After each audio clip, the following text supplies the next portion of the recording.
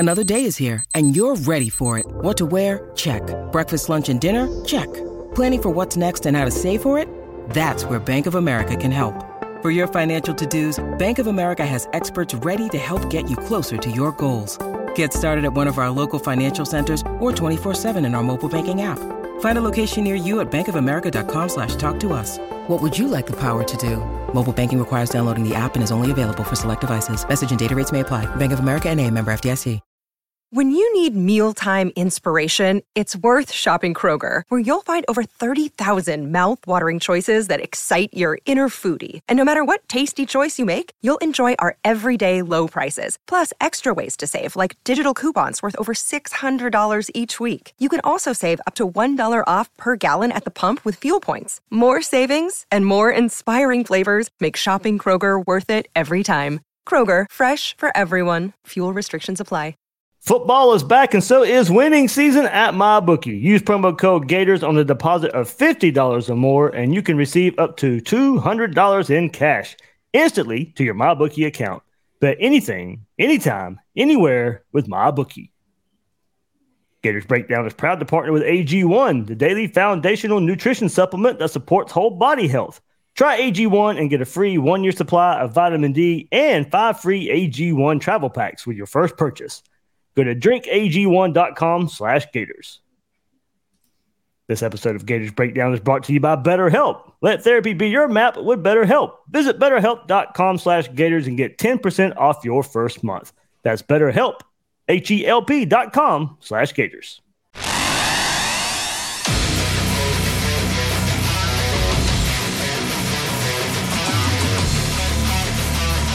Gators Breakdown.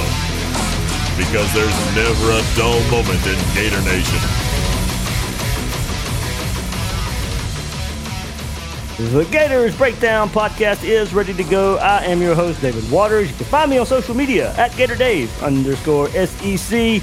Here we are, Monday night, Labor Day night. Will Miles, we're still laboring right here on Labor Day night. Of course we can't. We got to get together right here. Wish it was under better circumstances and a Gator win, but it's not. And unfortunately, the 24-11 loss to Utah's first time Will and I get together in front of you guys. The Gator Breakdown following out there. So, of course, Will Miles right here joining me from Read and Reaction. You can follow him out there at Will Miles SEC. Well, no, I guess gut punch that's what I described it with the other day, and all the excitement of game one and a big game and national spotlight. And man, of course, everybody knows, of course, Will and I have talked the last 4 days about this, but man, it was hurting, and it's still hurting. And got to hear from Billy Napier today, and the kind of theme of this episode will be the lessons learned, or hopefully lessons learned, that the Gators will kind of work their way through as McNeese this week, and then the big game versus Tennessee after that. Yeah, I mean, an opportunity to lick wounds this week, right? And that's I think what we're all looking for. And the good news is that there's a break on the horizon here, and maybe some things can get fixed that weren't fixed with a good opening opponent. But obviously, when you lose to a team, even when it's on the road, even when it's a top 15 opponent, when they have their third string quarterback in, when they're missing key cogs on offense and defense, like they were with Keithy and some of the guys that they were missing on the defensive side of the ball, it's disappointing. And I've said this repeatedly throughout the weekend, that it isn't that Florida lost that's disturbing. It's the way in which they lost, right? LSU lost last night. I still felt like they put up a pretty good fight, at least in the first half, against Florida State. And if Florida State ends up being a top 10 team at the end of the year, that's not a terrible loss for LSU, even though they got run over there in the third and fourth quarter.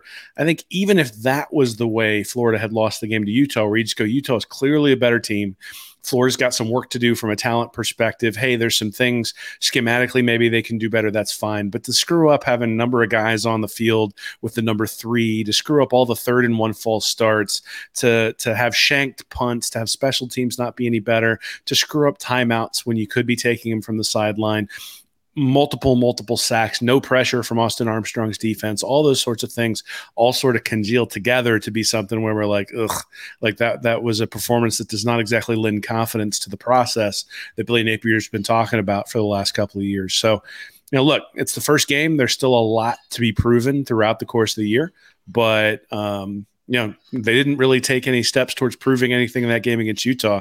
And, they're going to have to lick some wounds, come back out here against McNeese. And even that one's not going to solve any of these wounds, right? They're going to have to come out and play well against Tennessee.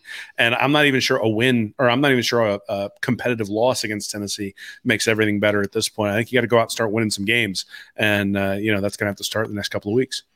Yeah, so Billy Napier, we'll hear from him. That'll kind of be our template throughout this episode. He did speak to the media for the first time as he's gotten to review the film and the tape from the last few days there. So we'll kind of go through, he's kind of saying the lessons learned, needing to move forward right here with some of the lessons. So he does go into what they've established as issues and everything that happened Thursday night, and it's a little bit a better explanation of how those things happen. Yeah, the things on special teams, the offensive line as well. We'll get into that right here on this episode of Gators Breakdown. Everybody hit that like button. I know you probably won't like the tone of a lot of this, but here we are right here giving you another episode of Gators Breakdown. Like, subscribe if you haven't done so yet. Also out there on your favorite podcast platform. Gators Breakdown Plus, of course, very active on that Discord server the last few days, going back and forth with each other, all those extra episodes, ad-free episodes as well. And then GatorsBreakdown.com, of course, real nice piece up there by Seth Varnador looking at the Gator offense and maybe how they could have helped the running game, also help alleviate the stacked box Utah was throwing at Florida. So maybe some adjustments maybe Florida can use more of what we saw in the Utah game to help this offense come about. So Seth, really good work there. Also, his full breakdown on his channel, Seth Varnador Films on YouTube, if you want to get a really deep dive and from kind of a coaching perspective of what went right, what went wrong versus Utah. So all right, well, let's get to it, and we'll hear and start with Billy Napier on where Florida goes after the loss to Utah.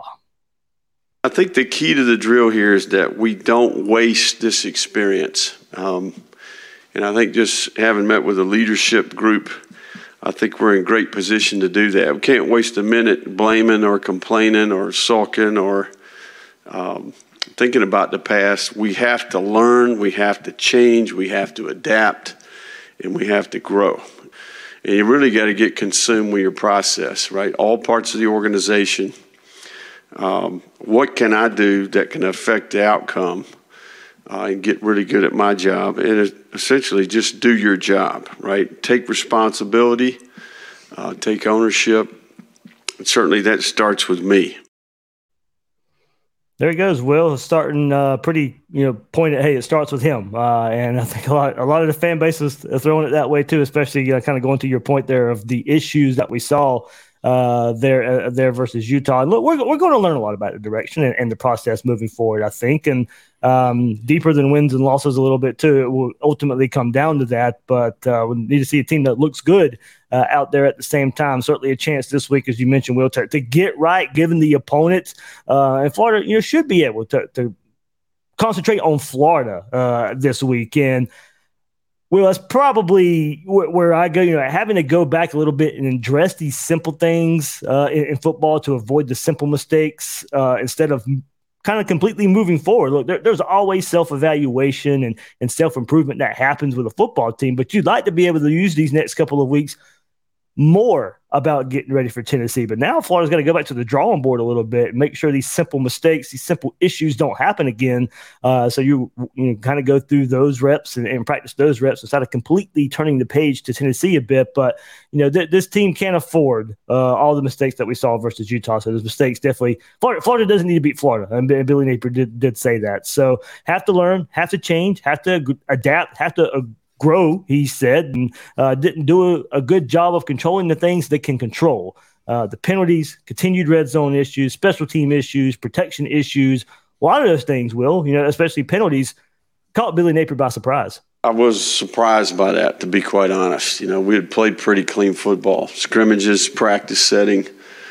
We'd done quite a bit of significant crowd noise work, So those were surprising. I mean, I really felt confident our team was ready to play.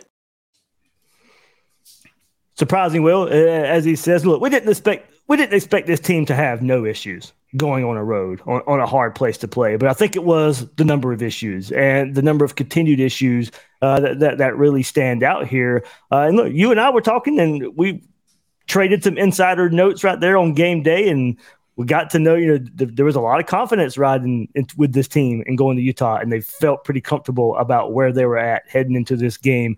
And look, I take Billy Napier for his word based off of everything I was hearing on Thursday. I think he really was surprised at the performance and, kind of the lapse of, mental errors that was happening there in Utah.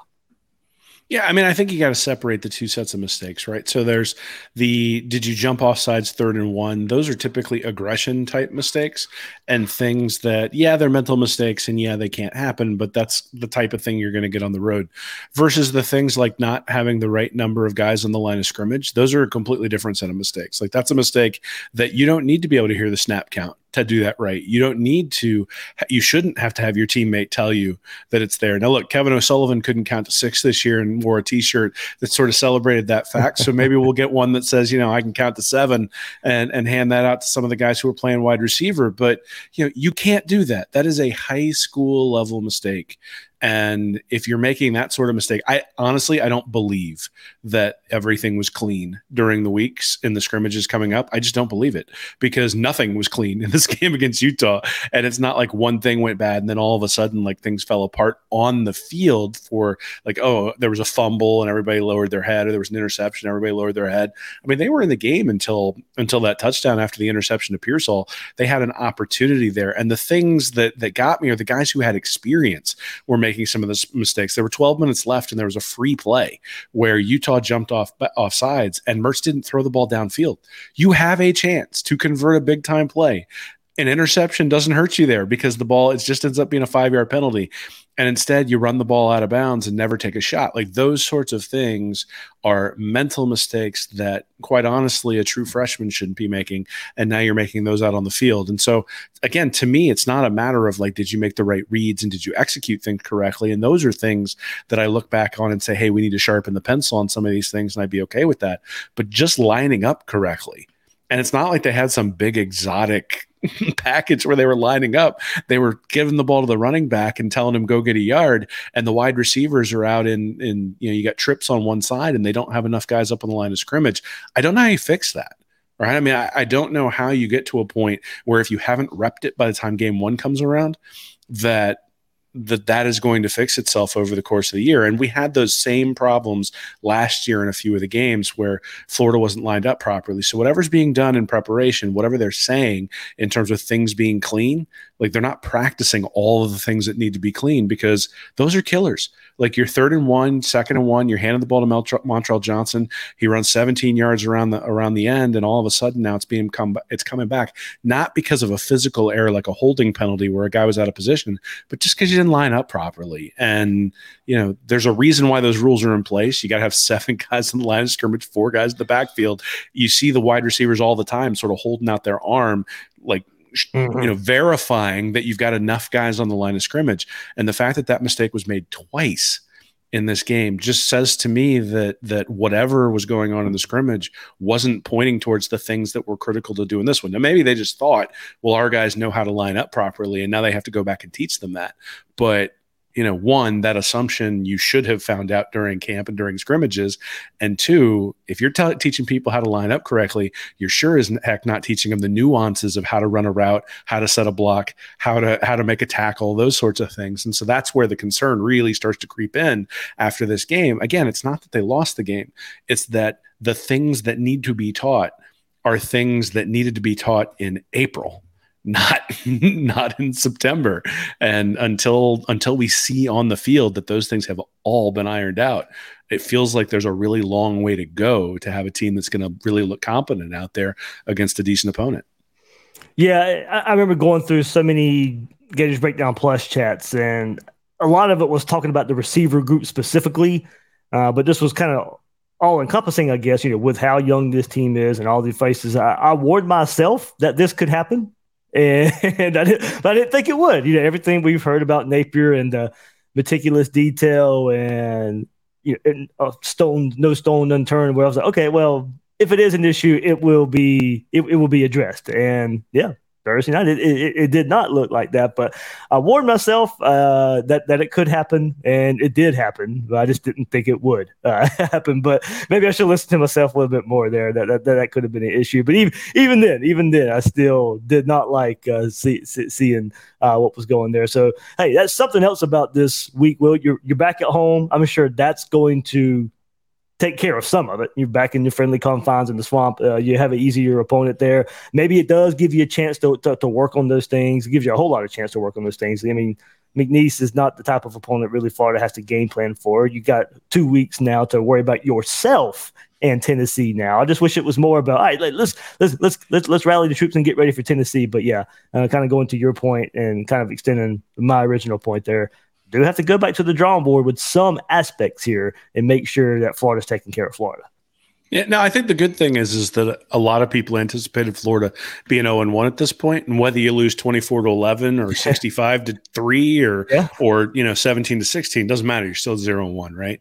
And so there's an opportunity here to turn the narrative around moving forward. The problem is that the narrative, it has to do with discipline, and the narrative has to do with a team that looked unprepared, and that's the thing that really starts to stick in people's craw when they look at this team specifically. So if you come out again against a big time opponent and look unprepared, it's only going to build on that narrative, and perception matters. It really does. And Billy Napier this season is not selling elite football. He's selling hope. Like, that is what he is selling to the fan base, to the boosters, to the recruits, to everybody. Is he's selling hope. And that's the thing. And the hope has been that the process and the discipline and the dotting all the I's and crossing all the T's. Yeah, year one, there were some malcontents. They needed to weed out the guys who were causing problems from the Mullen era. And, hey, he's doing this way different than Dan Mullen. He's bringing in all these young guys. And by bringing in these young guys, he's getting rid of some of those things that people have talked about in terms of attitude, in terms of not buying in and all that sort of stuff. And then you go out and see the exact same stuff you saw last year. And yeah, it makes you wonder. I mean, that's just the reality. Now, again, is that something that can turn around pretty quick? Cool. But, look, you had Princely Human-Mealan, Instagram or tweeting or whatever he did before about the size of the stadium and that sort of stuff. And then you go out there and get 0 sacks and have 0 impact on the game, right? Like, if you're going to talk big, you got to go out there and actually do it. And that is the thing, right? Is that there was a lot of chirping and not a lot of action. And honestly, that's sort of what I get out of these press conferences and everything leading up to it. Like, talking season ends September 1st. And at some point you got to see something out on the field. And until I see something out on the field, like, I have a hard time defending what we saw on Thursday night. Like, and I'm not going to do it. I'm going to say, look, you need to give the guy time. I'm not calling for anybody to be fired or anything like that. Exactly. There is an in-between there.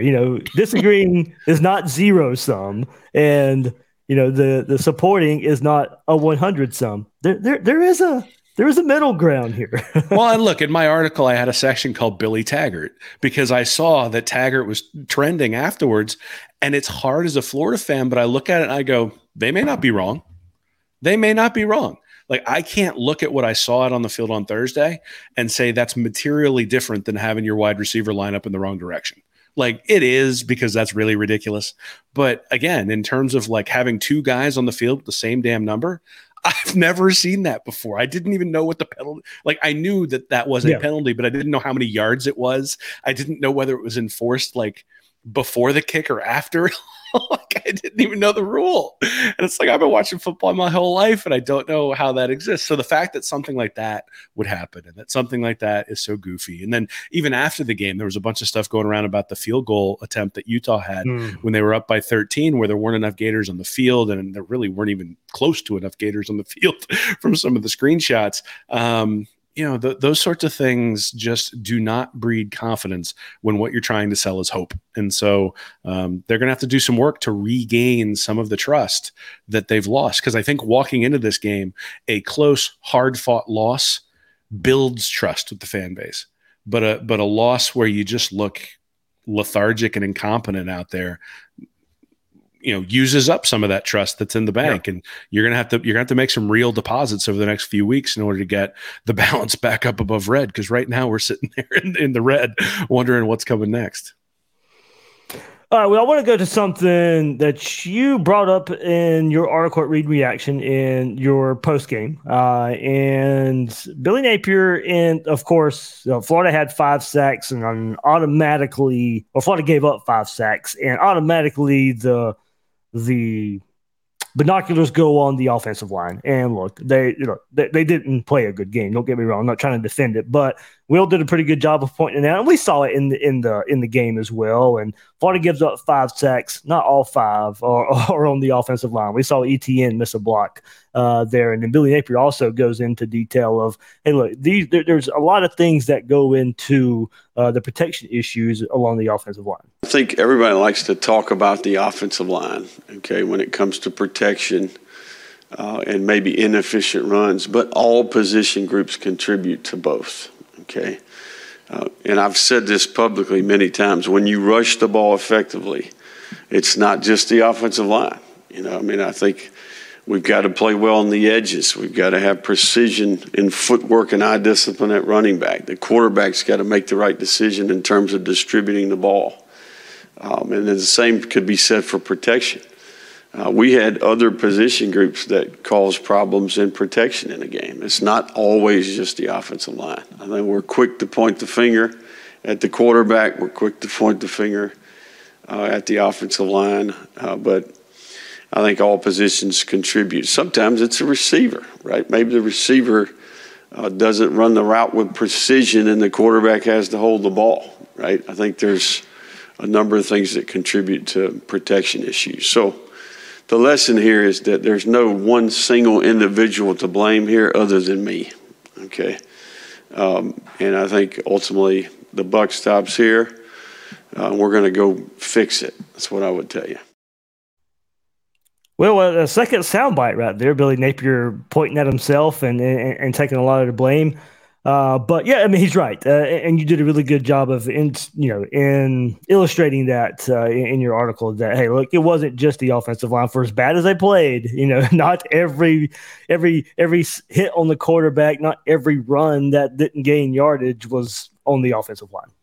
No, there were times where they had tight ends who were lined up one-on-one against defensive ends. That scheme.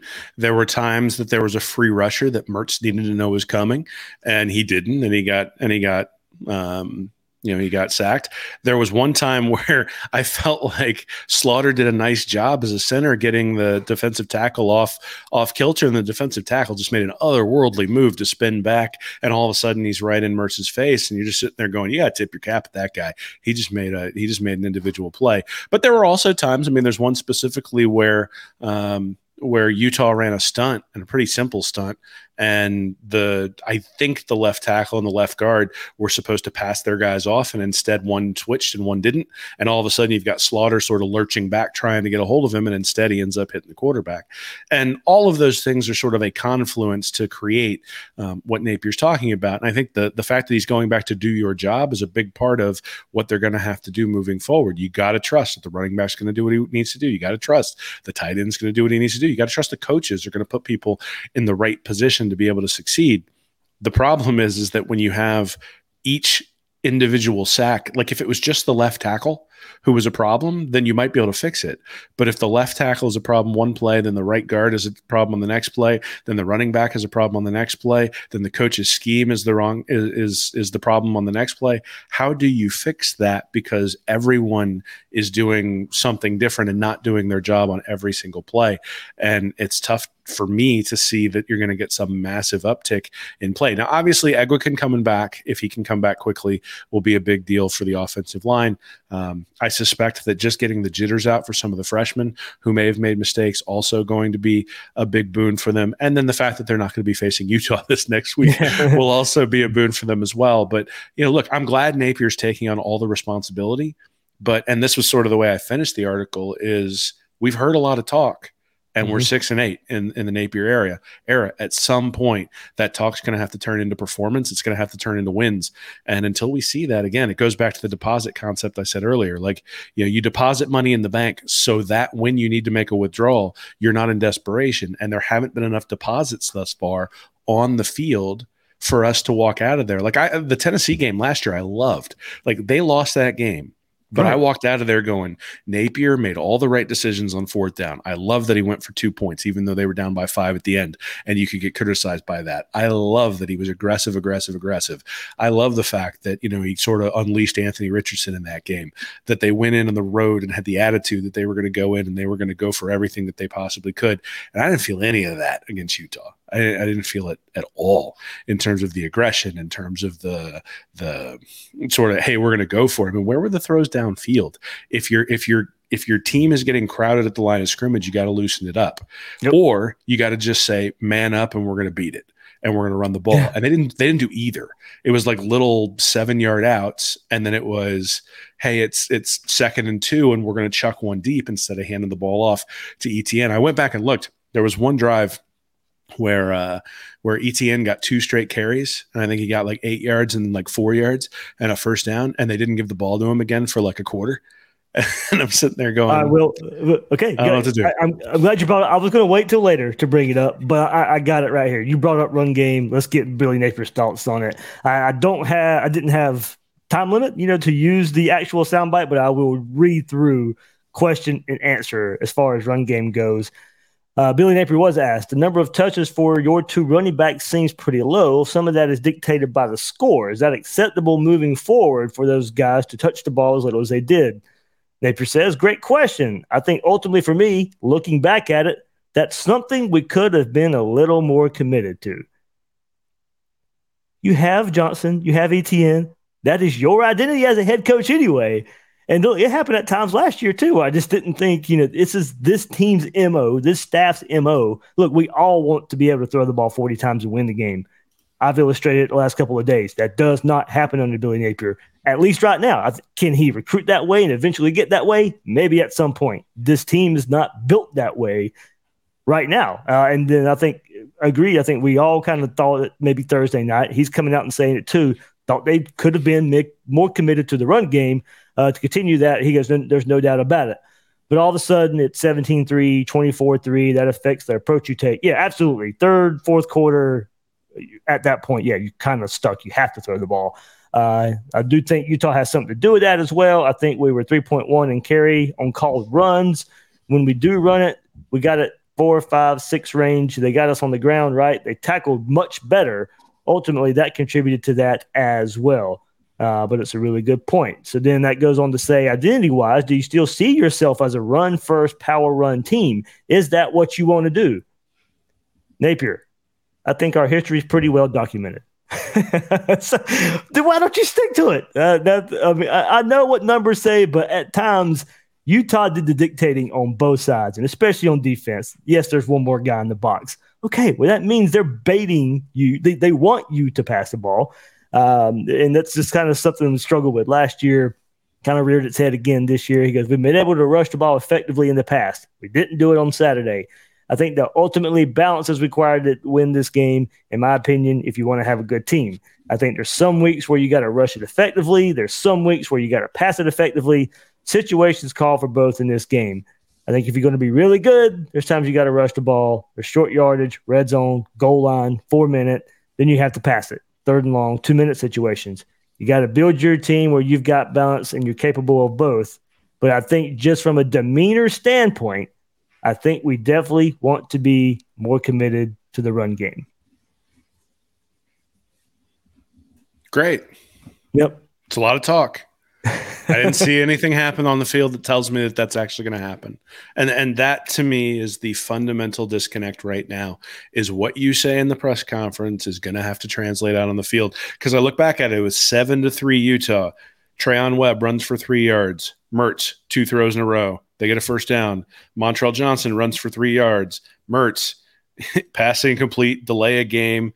Mertz runs for 11 yards, so that was a pass play, and then they get the full start on 4th and 1. And so then the next drive, I believe it was the next drive, 5 plays, ETN runs for 4 yards, ETN runs for 8 yards, the only time I can remember running the ball back-to-back the entire night.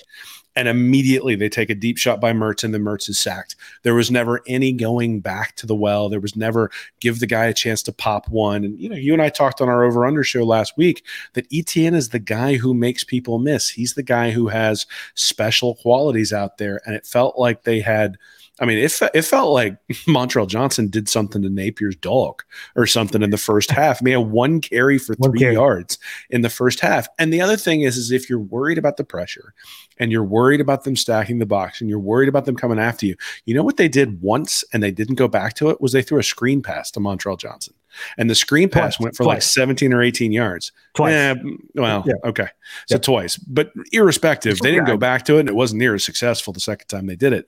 But if the other team is bringing a bunch of guys, then you got to slow them down somehow. Draws, screens, or just go deep. Because if you can pick it up and you just loft it up there, you can start going deep down the sideline. You got to find some way to make them not do it. And they didn't. I'm not looking at that offense saying they did a bunch of things to try to stop the pass rush, to try to get those linebackers and especially the safeties to play back so that they could then run the ball. I mean, look, you want to be able to take shots when there's guys deep, but when they're bringing up safeties, you want to be able to take shots, but they didn't necessarily take those shots. They didn't do a lot of the things that you would expect them to do in those cases. They didn't loosen up the defense to then be able to come back to the run. And if you're going to say, hey, look, the defense dictates to us what we're going to do, then you don't have an identity, right? Because if there's 8 men in a box late in a game, this team specifically, the way this team is built, they want to be able to salt the game away, right? They want to be able to take an 80-yard drive and make it take 7 minutes and just completely salt the game away. And so you have to be able to run against the box at that point. Thank you.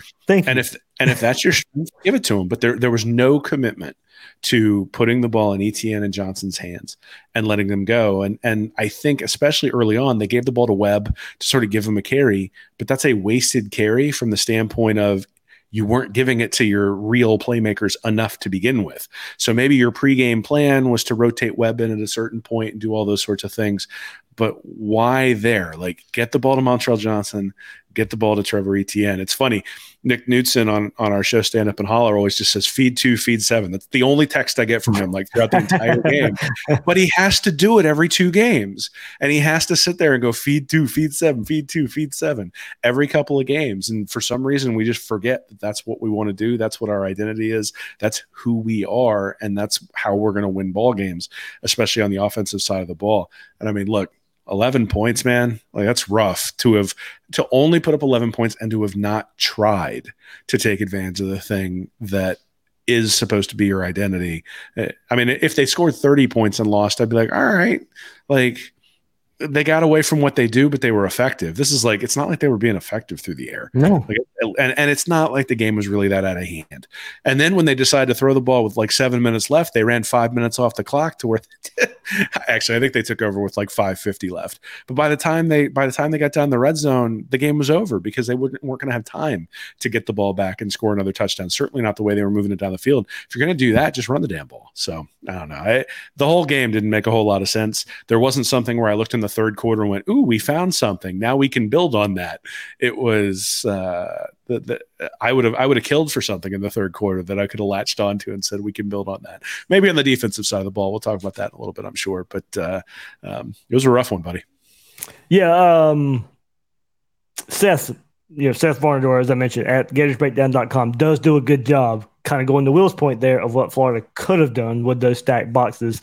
There was a little bit, but not enough of those plays to take advantage of the stacked boxes that Utah was bringing. So Seth does a really good job there that you guys can go see those things that maybe make this Florida offense would have played just a little bit better. Maybe some of those things that we see moving forward for the Gators offense. So plenty more to get into on this episode of Gators Breakdown. But hey, look, let's get into it. NFL starts this week, and I know you guys are itching to get that betting started. So as a bettor, you demand perfection, and MyBookie delivers. NFL, college football, and a brand new cash out system gives you best options to bet and win all season long. First 2 legs of your parlay hit, well, then cash out early, use the funds on another bet, or let it ride for a chance at a bigger payday. Join the MyBookie family for an entire season filled with odds boost, free bets, and super contests. This season has MyBookie a no-strings-attached cash bonus that lets you deposit and withdraw quick. Use promo code Gators on a deposit of $50 or more, and you can receive up to $200 in cash instantly to your MyBookie account. Bet your deposit amount once and you're ready to cash out at any time. Again, that's promo code Gators to claim your cash deposit bonus. You can bet anything, anytime, anywhere, only with MyBookie. Gators Breakdown is proud to partner with AG1, the daily foundational nutrition supplement that supports whole body health. With 75 high-quality vitamins, minerals, and whole food source ingredients, AG1 is formulated to support whole body health, raising the standard for quality in the supplement category. It replaces your multivitamin, your probiotic, and more in one simple, daily, drinkable habit. I start my day with AG1 now, and after pairing it with exercise and diet, I'm ready to tackle these busy days of covering the Gators football season, and all my focus is at peak performance.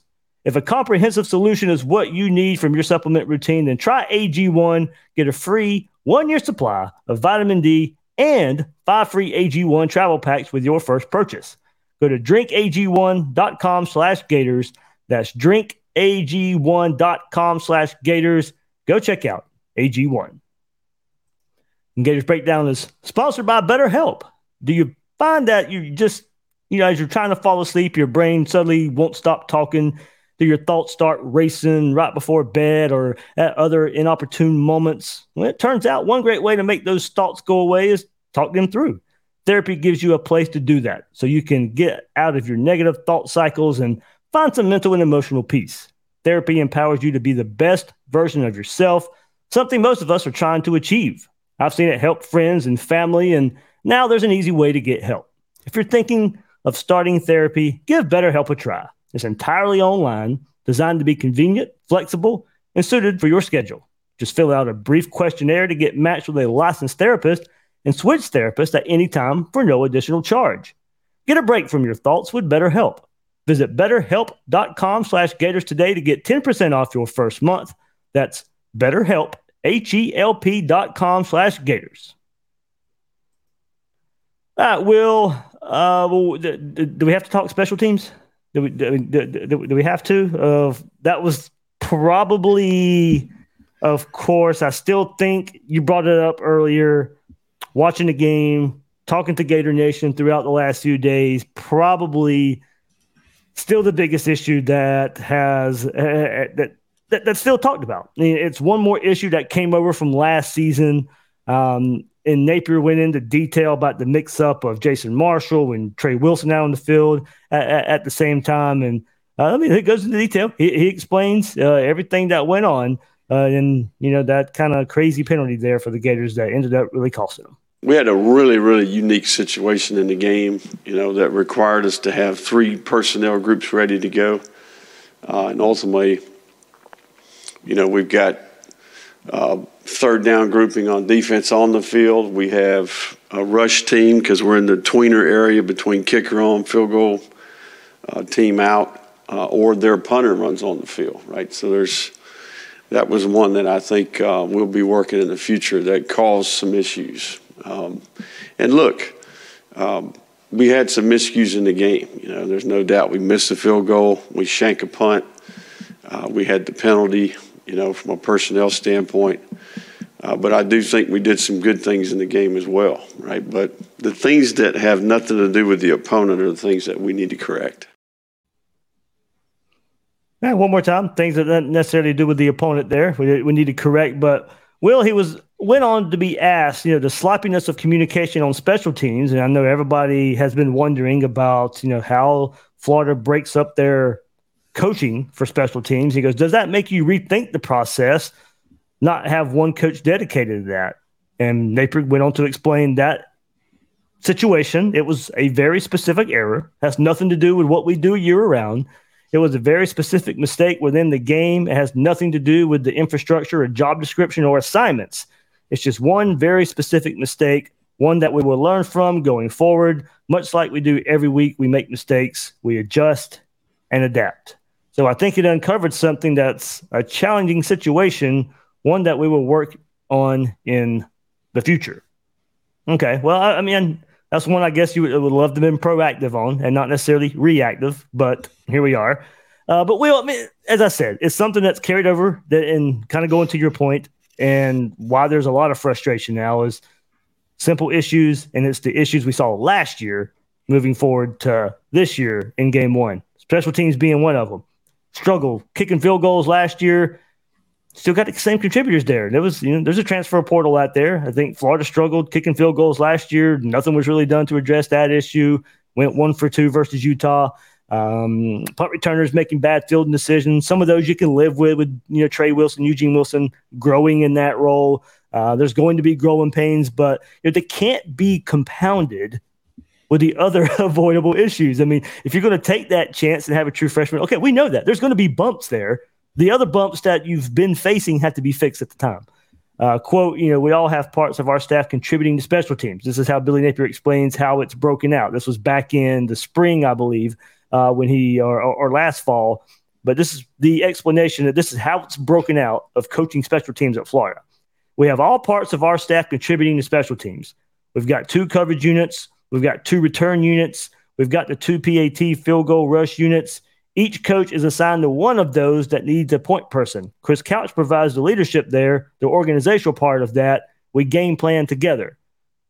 So, maybe one of these learning and adapting aspects for Napier is to, make changes on how special teams can come together better because, Will, it's not a strength at Florida.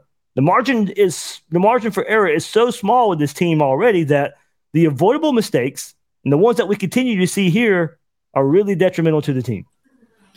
I mean, as I'm listening to Napier there, and this is his big problem, I think, out of all this, it's not what's going on in the special teams.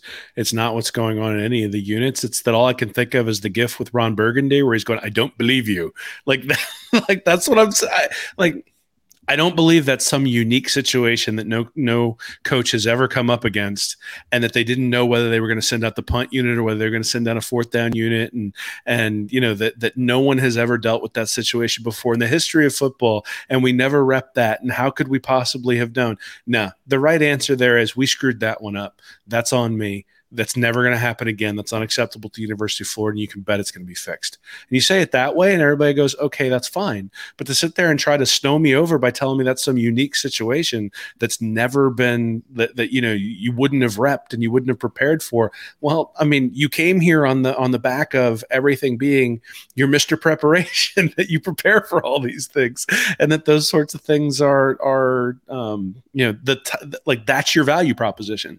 Like Billy Napier's value proposition coming to Florida was that he was going to be prepared for all of these things. And that was going to include recruiting. That was going to include on-field prep. That was going to include his record in 1-score games, very good at Louisiana.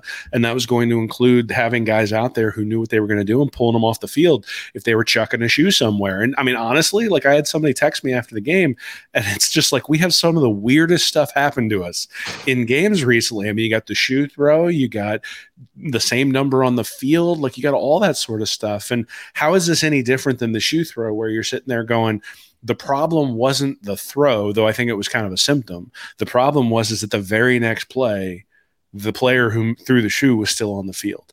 And so what are we going to see? What are we going to do? What are the consequences for people who are not taking the teaching and moving that forward? And that applies to both the players and the coaches. And again, it's not a question of I don't expect the team to be perfect. I expect the explanation after the mistake to be based in reality, not based in coach speak, because we're done with coach speak, right? At this point, we need to start talking about how these things are going to get fixed, or they just need to get fixed, right? So again, I mean, look, 6 games from now, if Florida's sitting at 5-2 and they've played really, really well and none of these things have cropped up again, this will just be a blip on the radar. So I don't want to overreact, but I do want to, but this is the only data point I have. Right. And I'm a big fan of wanting a bunch of data points to be able to evaluate. And I still want that here. But this is the only data point that we have to evaluate. And it's not a very good one. And again, you go back to, it's not like this isn't a continuation of some of the problems that we had last year with the field goal kicking, with the punting, with the punt returns, I don't know why they return kickoffs from the end zone. And if they do it again, I'm going to launch something at my TV. Like, I'm okay with you catching it at the 10-yard line and returning it. Stop returning it from 2 yards deep in the end zone. You end up at the 18-yard line every freaking time. Stop it. So there's a bunch of things they can do that are really simple to fix things. And I hope they're able to turn that around, because logistically, I can't remember exactly what it was, but I think Florida started 78 yards from scoring in this game specifically, and Utah started like 66. Now, obviously, there's a turnover in there that skews those numbers a little bit, but there's also the shanked punt, there's the missed field goals, there's all sorts of stuff where Florida is not good enough to have to go 80 yards to score. They're just not.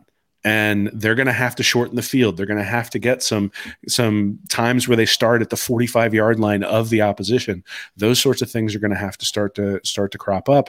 And if they don't, then it's going to be a really long year. So, I get what Napier's saying. I understand what he's saying.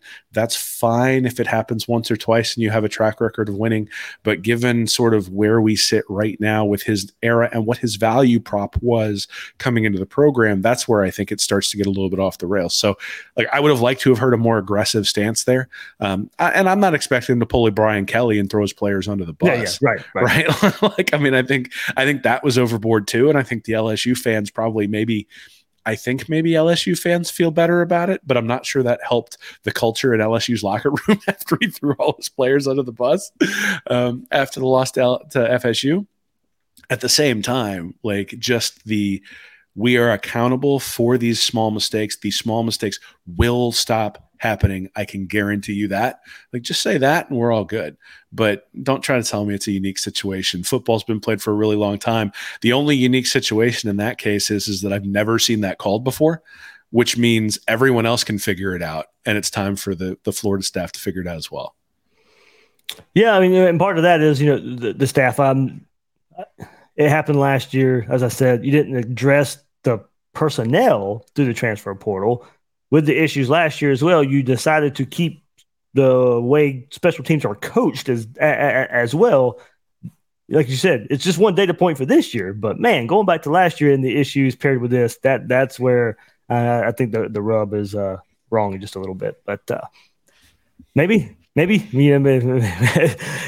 don't know how much can change during the year as far as special teams go, and because you got to have a dedicated guy on the field for that. But on game day, it's stretched pretty, in a multitude of ways there.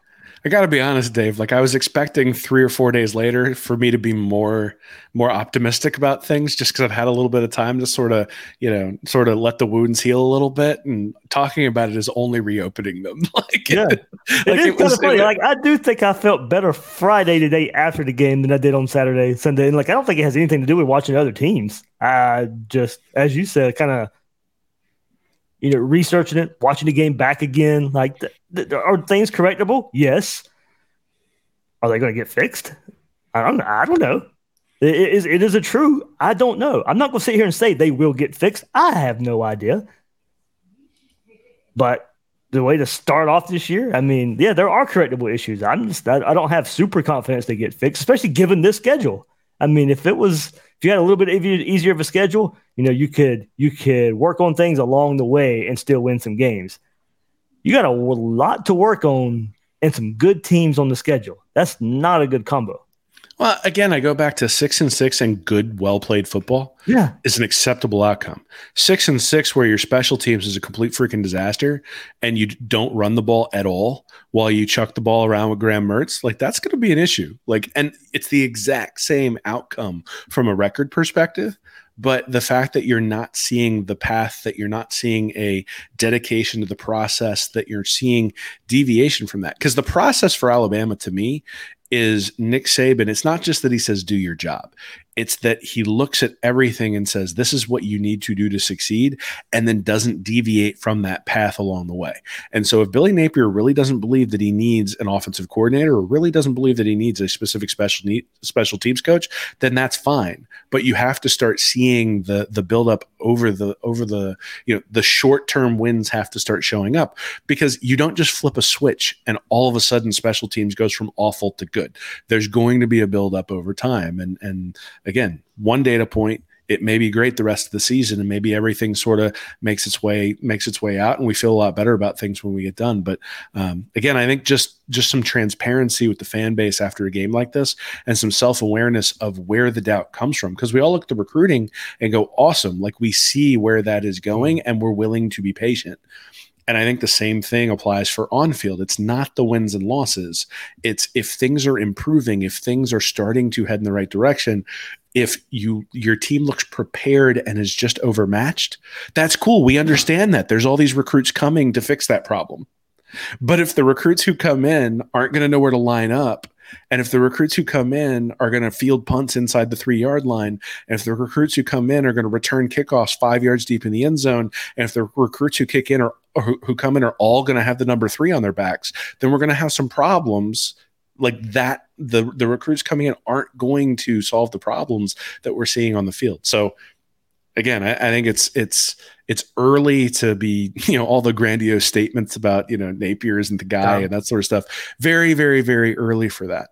But it's a data point in the wrong direction for Billy Napier and the staff, and he need to recognize that. Yeah. I mean, look, we're coming off of the one game. This is the one game we only have to talk about right now. So can Florida completely turn this thing around? Yep. And we'll discuss it just like we are. We can discuss the things as they go. We don't have to dig our feet in the sand and say, nope, this is where I'm at right now, and I'm not changing my mind. We reserve the right to change our mind and change our feelings as things happen. So, but it was not good. Hoping for a bounce back. There's hopefully those lessons we're talking about being learned. They're learning all these lessons, and then we'll go on our way. So, something I did want to bring up. Looking at Graham Mertz, 31 of 44, 70% passing, 333 yards, a conservative 333 yards when you look at it and how Utah was playing defense late and all that. But going back and looking early in the game, at one point he was 7-9, and going through those first 9 completions, it was a 8-yard completion to Jackson to start the game, a 1-yarder to Pearsall, 2 straight incompletions, and then Burke for 37, Johnson for 17 on, I think, the first screen pass, Douglas for 4, Burke for 24, Odom for 18. And then, so right there, you got Jackson, Pearsall, Burke, Johnson, Douglas. You got 6 different receivers in the first 7 receptions there for the Gators. Started out, spreading the ball around, a lot of guys getting involved. We did see, a little bit of aggressiveness in the passing game with Marcus Burke. Good catch by him, kind of a continuation from the spring game of going up, making contested catches at the wide receiver spot, like what I saw from him early on as well. Jonathan Odom, I thought, even injured. There was no way. Look, Jonathan Odom's not the fastest guy anyway. He's probably out there playing, 80% will, probably coming off that ACL, and he's still out there being able to make an impact in the passing game. But I did think, at least early on, you could kind of see, a game plan of getting the ball into different guys' hands. We saw we heard all offseason about getting the running backs in the passing game a bit more. I did think we saw glimpses of that with the Johnson screens and the one early that goes for a pass there. Would have liked to seen it more, kind of go into it, maybe slow down that rush there from Utah. But I did, the 7 of 9 start and a lot of guys getting involved early. I mean, I did like that aspect of the passing game. Yeah, I mean, I think Mertz did some decent things. I'm not ready to say that he's like a complete bust or anything like that, but I think people who are making the 333 yards to be like, oh my God, he's still in the Heisman race, I think is probably pretty ridiculous as well. From an efficiency standpoint, he was reasonably efficient in the first half, 8.1 yards per attempt, but in the second half, 7.3. So a lot of dinks and dunks. Ends up at 7.6 yards per attempt, which is basically right at the average for quarterbacks in the NCAA last year, was 7.6 yards per attempt. So he wound up basically average when it comes to efficiency.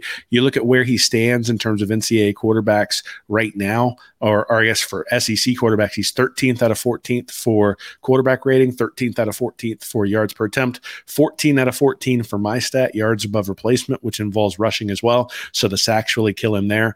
But that's something we knew coming in from Wisconsin, right? Is that he really has never run for positive yardage in the running game at all. And that is something that is part of the Graham Mertz experience, is that you get those sorts of things. So how often? So the only throws that I can remember that were wide open was in those first sort of 9 was the screen pass to Johnson and then the pass to Burke across the middle, right? The one to Khalil Jackson that got dropped. That was a nice throw, but there was a defender right there. The throw to Burke down the sideline, down the left sideline, that was explosive.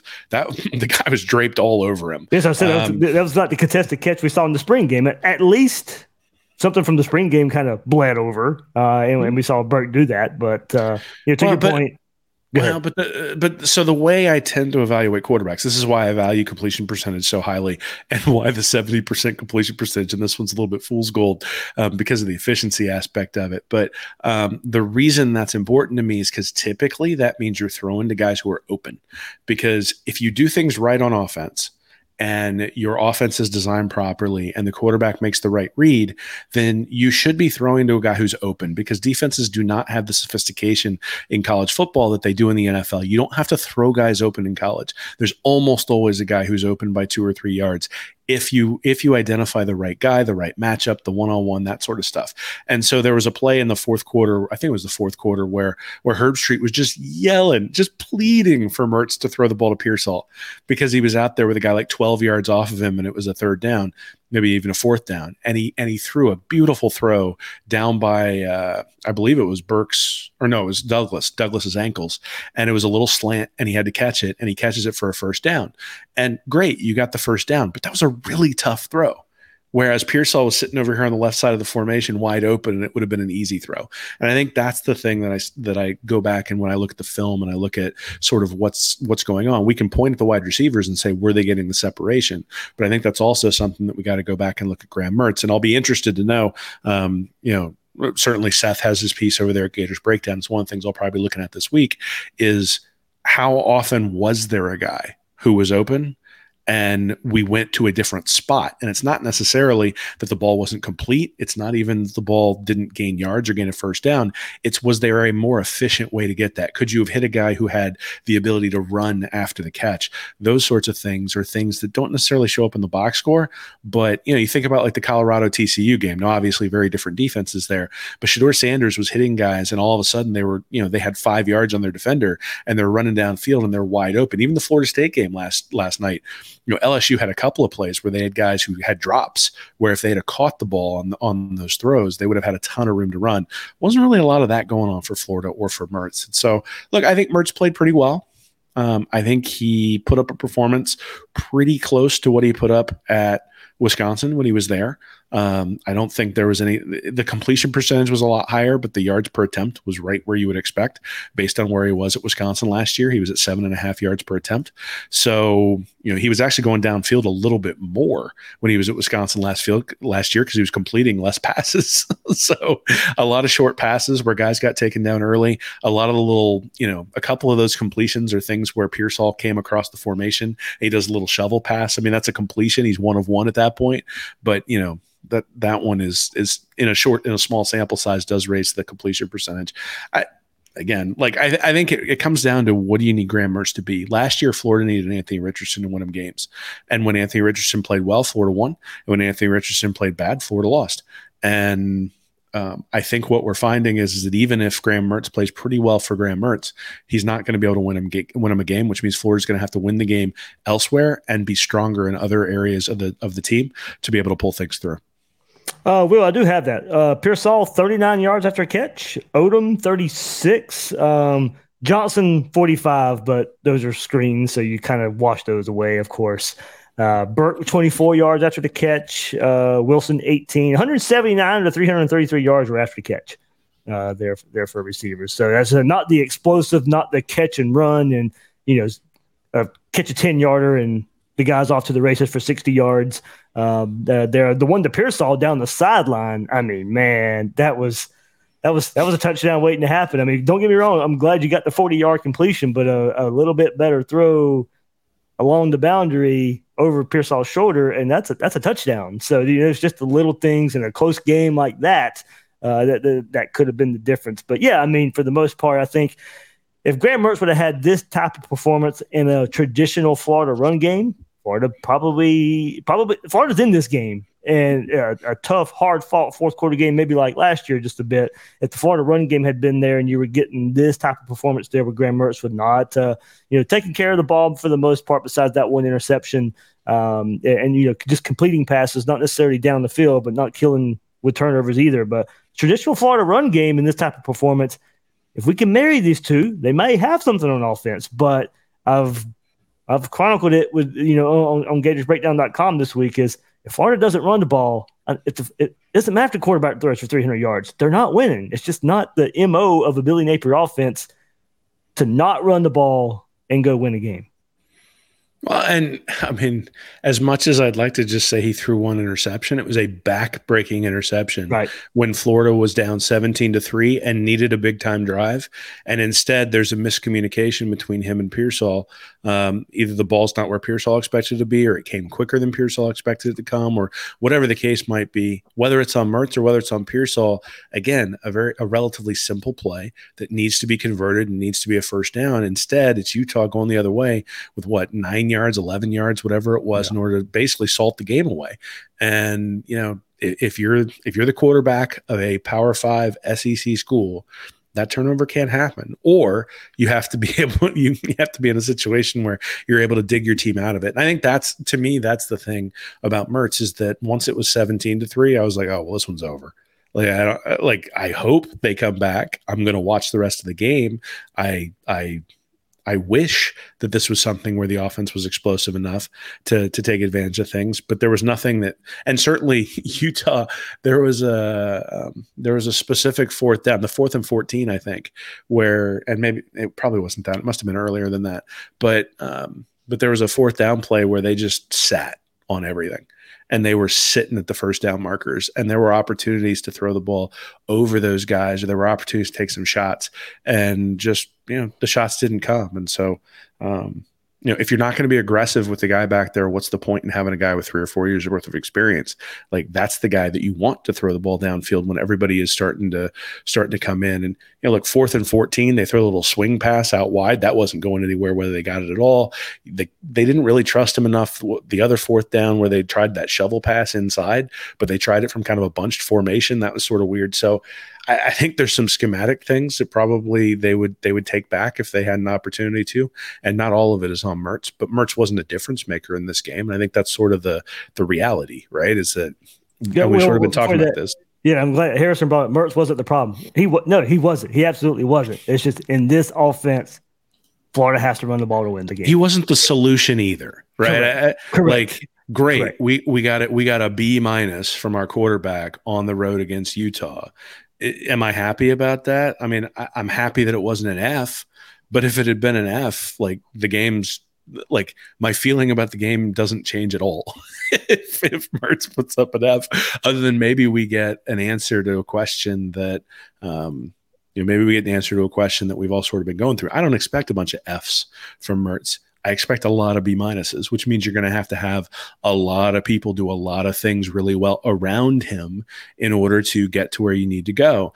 But you have to know that as a staff coming. Well, we knew that, but it does not appear that the staff knew that, because the staff decided they were going to put this entire game on Graham Mertz, put it on his shoulders and say, go win us the game, big boy, because we're not giving the ball to ETN and we're not giving the ball to Montreal Johnson. So this one's on you. And based on 3 years of history at Wisconsin, that's a poor choice by the people in charge. And Napier afterwards, after the fact, is saying, yeah, we probably should have run the ball more. But, you got to know who you are. And if what they're saying is that we're going to ride Graham Mertz to wins and losses this year, I think that's going to be tough. And I think that's tough for Mertz. I don't think that Mertz should have every game put on his shoulders. And they tried to put it on his shoulders in this one. And, we got a B-. So whoop-dee, he threw for 333 yards. He threw for 100 and he threw for 113 yards in the first half, and Florida was down by 2 touchdowns at that point. And, so you got 320 yards or 220 yards after that first half, but it was all meaningless. It was all fluff because you were down so far at that point that the game was basically over. And again, the turnover came pretty early. In fact, it was their first drive, right? The first drive in the third quarter, the turnover came. And so, you're down 24-3, and Utah just basically said, We want to get out of here with no more injuries, no turnovers that give us any sort of risk here.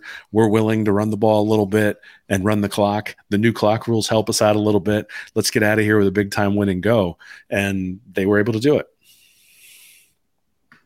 All right. Well, there we go. I know it wasn't pretty, but it's kind of to be expected with the 0-1 24-11 loss to Utah. But as I said, kind of using Billy Napier's press conference today as the as a template. It was mostly, about coaching, special teams, and the offense there, Will. Not a whole lot about the defense. And, you've written about it. I spoke about it on the, last, no need to repeat a lot of the things we've already said in previous mediums there for that. And, trying to keep this at an hour or whatever. I wish it could, wish it could be better, but.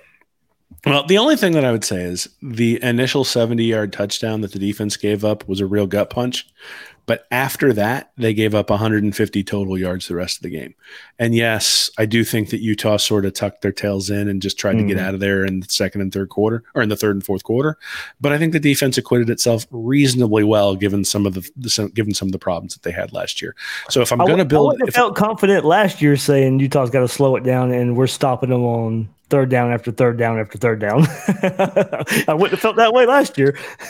Well, and look, I mean, I think if Utah had scored 24 points and Florida had scored 21, and you walked out of this with a 24-21 game, they had converted some of those third and ones where they had false starts. They didn't have the delay game penalty. If the game was just closer and Florida looked competent, then the defense is a much bigger story, because I think the defense did play pretty well in spurts. I think, obviously the throwback that should have been a touchdown is something that sort of sticks in my head as well. Are they really where they need to be? And the fact that Human Milan was the guy in coverage definitely had my F-bomb flying across the Hey, it's way back in the chat, so it probably take me forever to find it. Somebody else had mentioned Human Milan in coverage and just how bad it looked. So yeah, so look, I think it's unfair to have him on Micah Bernard. It just is. And yes, it took him a throwback pass to get it to him. And sometimes those things get missed, right? Because it's not the quarterback making the throw. But again, if I'm looking for a bright spot in any of this, the bright spot is I thought the defense played pretty well. But again, I think it was just alarming to me that I've all offseason, I've been saying Austin Armstrong gives up big plays, makes big plays. And the first freaking play of the game is a 70-yard throw for a touchdown. It's like, oh boy, he proved me prophetic really early on. No real big plays from the defense though. No interceptions, no turnovers, no sacks, none of that sort of stuff. Yeah. That was my biggest gripe. I don't mean to harp on the negative, because I know we did it a whole lot this episode. Overall, as I mentioned, I love the third down defense. It doesn't matter who Florida played last year. They were struggling on third down. That was much better.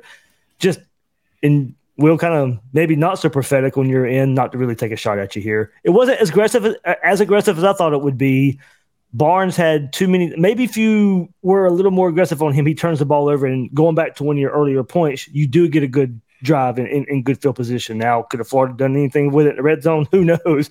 But at least you would have given them one more chance to maybe figure something out.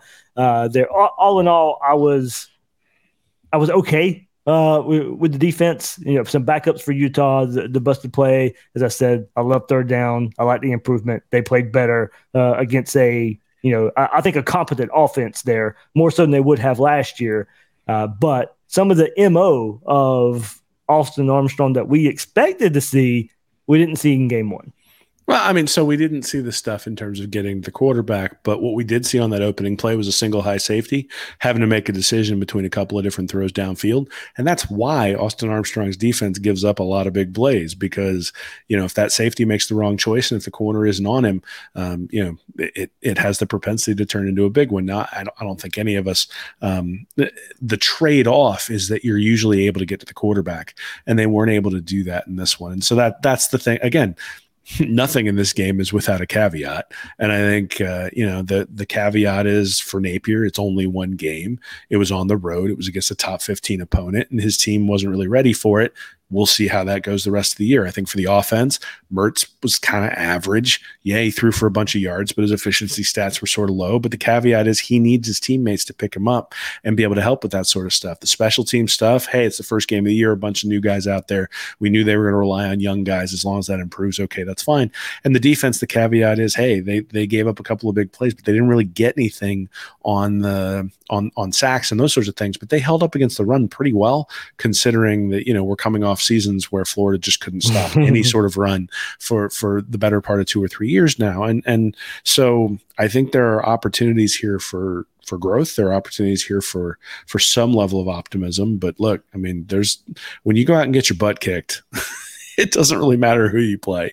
When you get your butt kicked, it takes a little while to get that taste out of your mouth. And so we got McNeese this week, and hopefully that'll help us take that out of our mouth. And then Tennessee in 2. And, that's going to be the one, right? I mean, you got Tennessee coming to the Swamp. So on the road, no longer an excuse.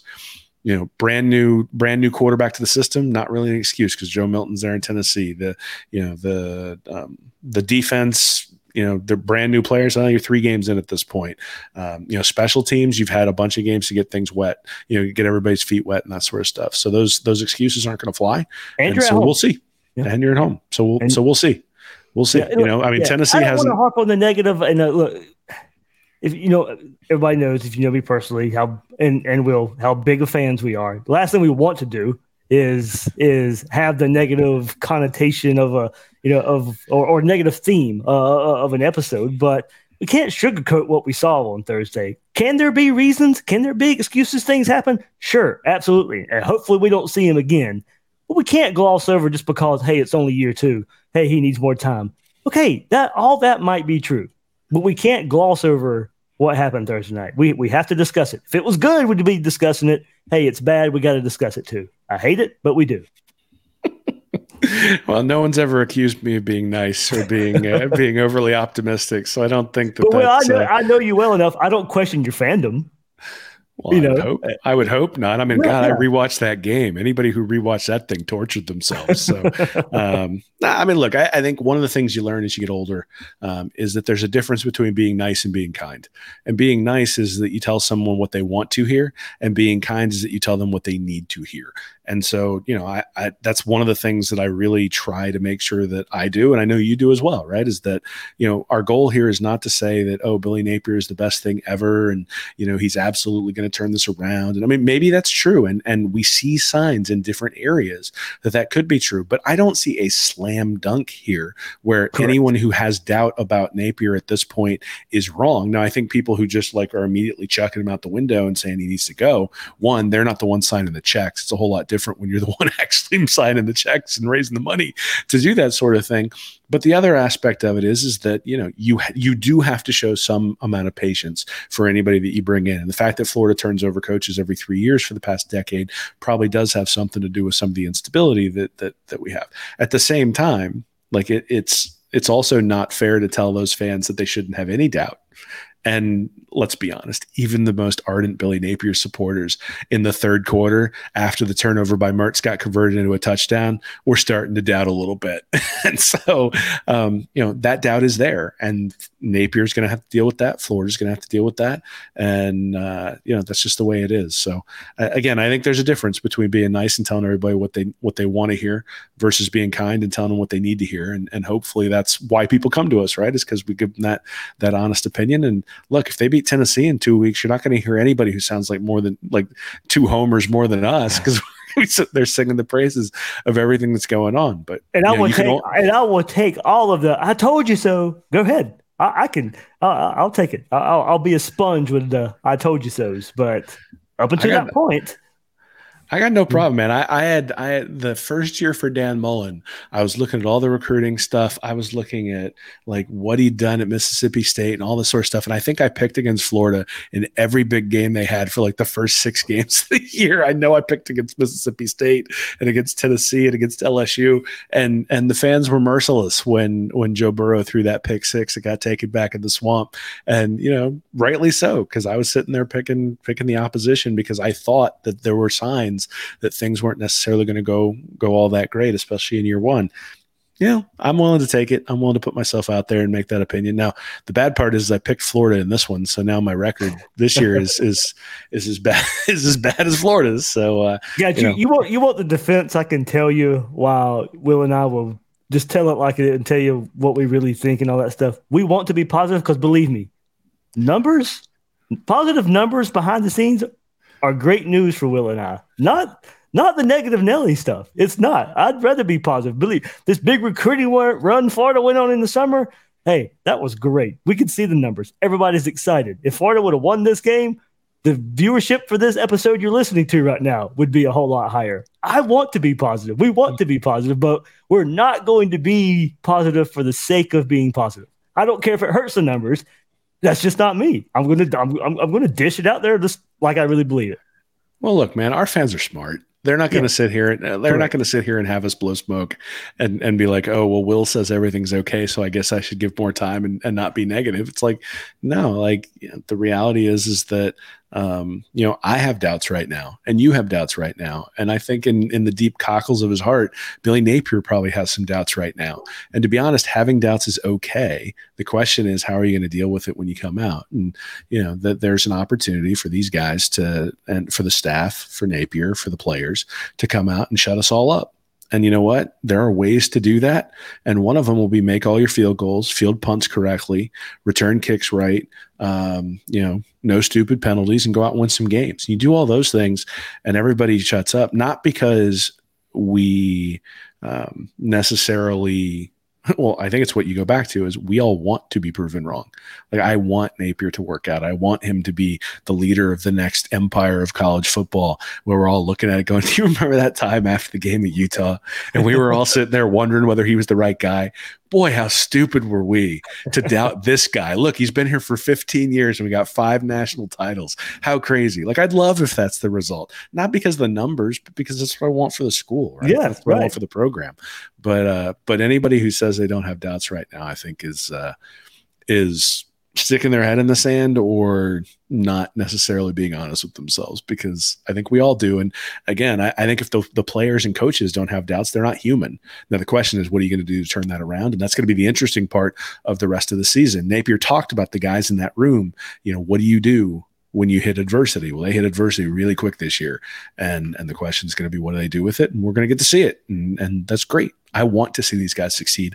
I hope they take this adversity and make it into something that's better than what we've got right now and better than what we've seen before at Florida. And that means we're talking undefeated seasons and those sorts of things.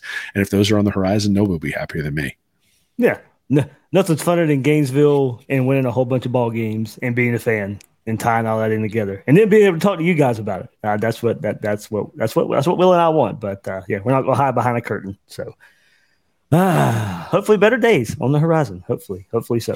All right, Will. Anything special? I know you and I, when we play these cupcake games, there's no sense in previewing the opponent. I guess McNeese is not going to. That episode and that article are not going to do good numbers if you want to know about McNeese. So, which is, by the way, I had to tweet though.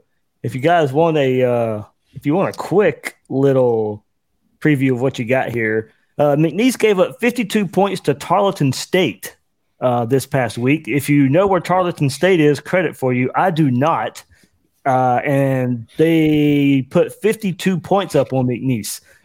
So. There you go. That's what you have to look forward to. So, Will, you got this big McNeese preview ready to go?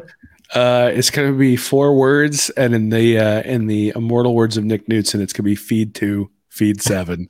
That'll be the entire one. I think. So I actually do have something coming up this week. I watched Swamp Kings. There were some things I thought that were really good about it. I thought there were some things they left out, and some of the things they left out I want to write about, because I think some of the players who were on that team. Probably because of some of the people who were interviewed and some of the people who were involved. I think there's some guys who got left out. And so I think it's important to document that and say, this is what I saw. This is what I remember. And this is some evidence for that sort of stuff. So hopefully in the next couple of weeks, we got the 2 cupcakes coming up. So one week I'm going to have one player, and in a couple of weeks I'll have another player, somebody who I thought, it was a little bit of an incomplete story. I know you didn't. You just called Tennessee a cupcake. that is not the cupcake I was referring to. So I know what you meant. You skipped a week there, but I was trying to put it in there as a joke. It probably fell pretty hard, but I'm good with it, buddy. Keep calling them that. Got Florida State at the end too. That's a cupcake as well now, given the way it looks. Oh man. All right, Will. Good stuff. Wish it was better on the better side of things, but hopefully that's coming right here on Gators Breakdown for you guys. Will, I'll go ahead and say, I know we'll discuss it after. You're out next week, right? No Gators Breakdown with Will next week, right? Correct. No Gators Breakdown. I'm gonna be in Las Vegas, everybody. Yeah. So hopefully I come back. Go ahead. Do you get to enjoy the casinos at all? Yeah, it's there will be some time. Okay. Good deal. Sports betting, all that good stuff. Yeah. I don't know. I haven't been too good this year on my sports betting, so I might need to control myself. All right. There we go. I'm gonna I'll pivot and we'll figure out what we're doing right here on Gators Breakdown next Monday after McNeese and ahead of Tennessee. So, all right, Will Miles, you can find us at readingreaction.com, on YouTube at Reading Reaction. Him and Nick Knudsen there do a great job. Stand up and holler. Will Miles SEC on social media. I'm the host of Gators Breakdown, David Waters. You can find me on Twitter, social media at GatorDave_SEC. Guys and girls out there, thank you for joining us on this episode of Gators Breakdown.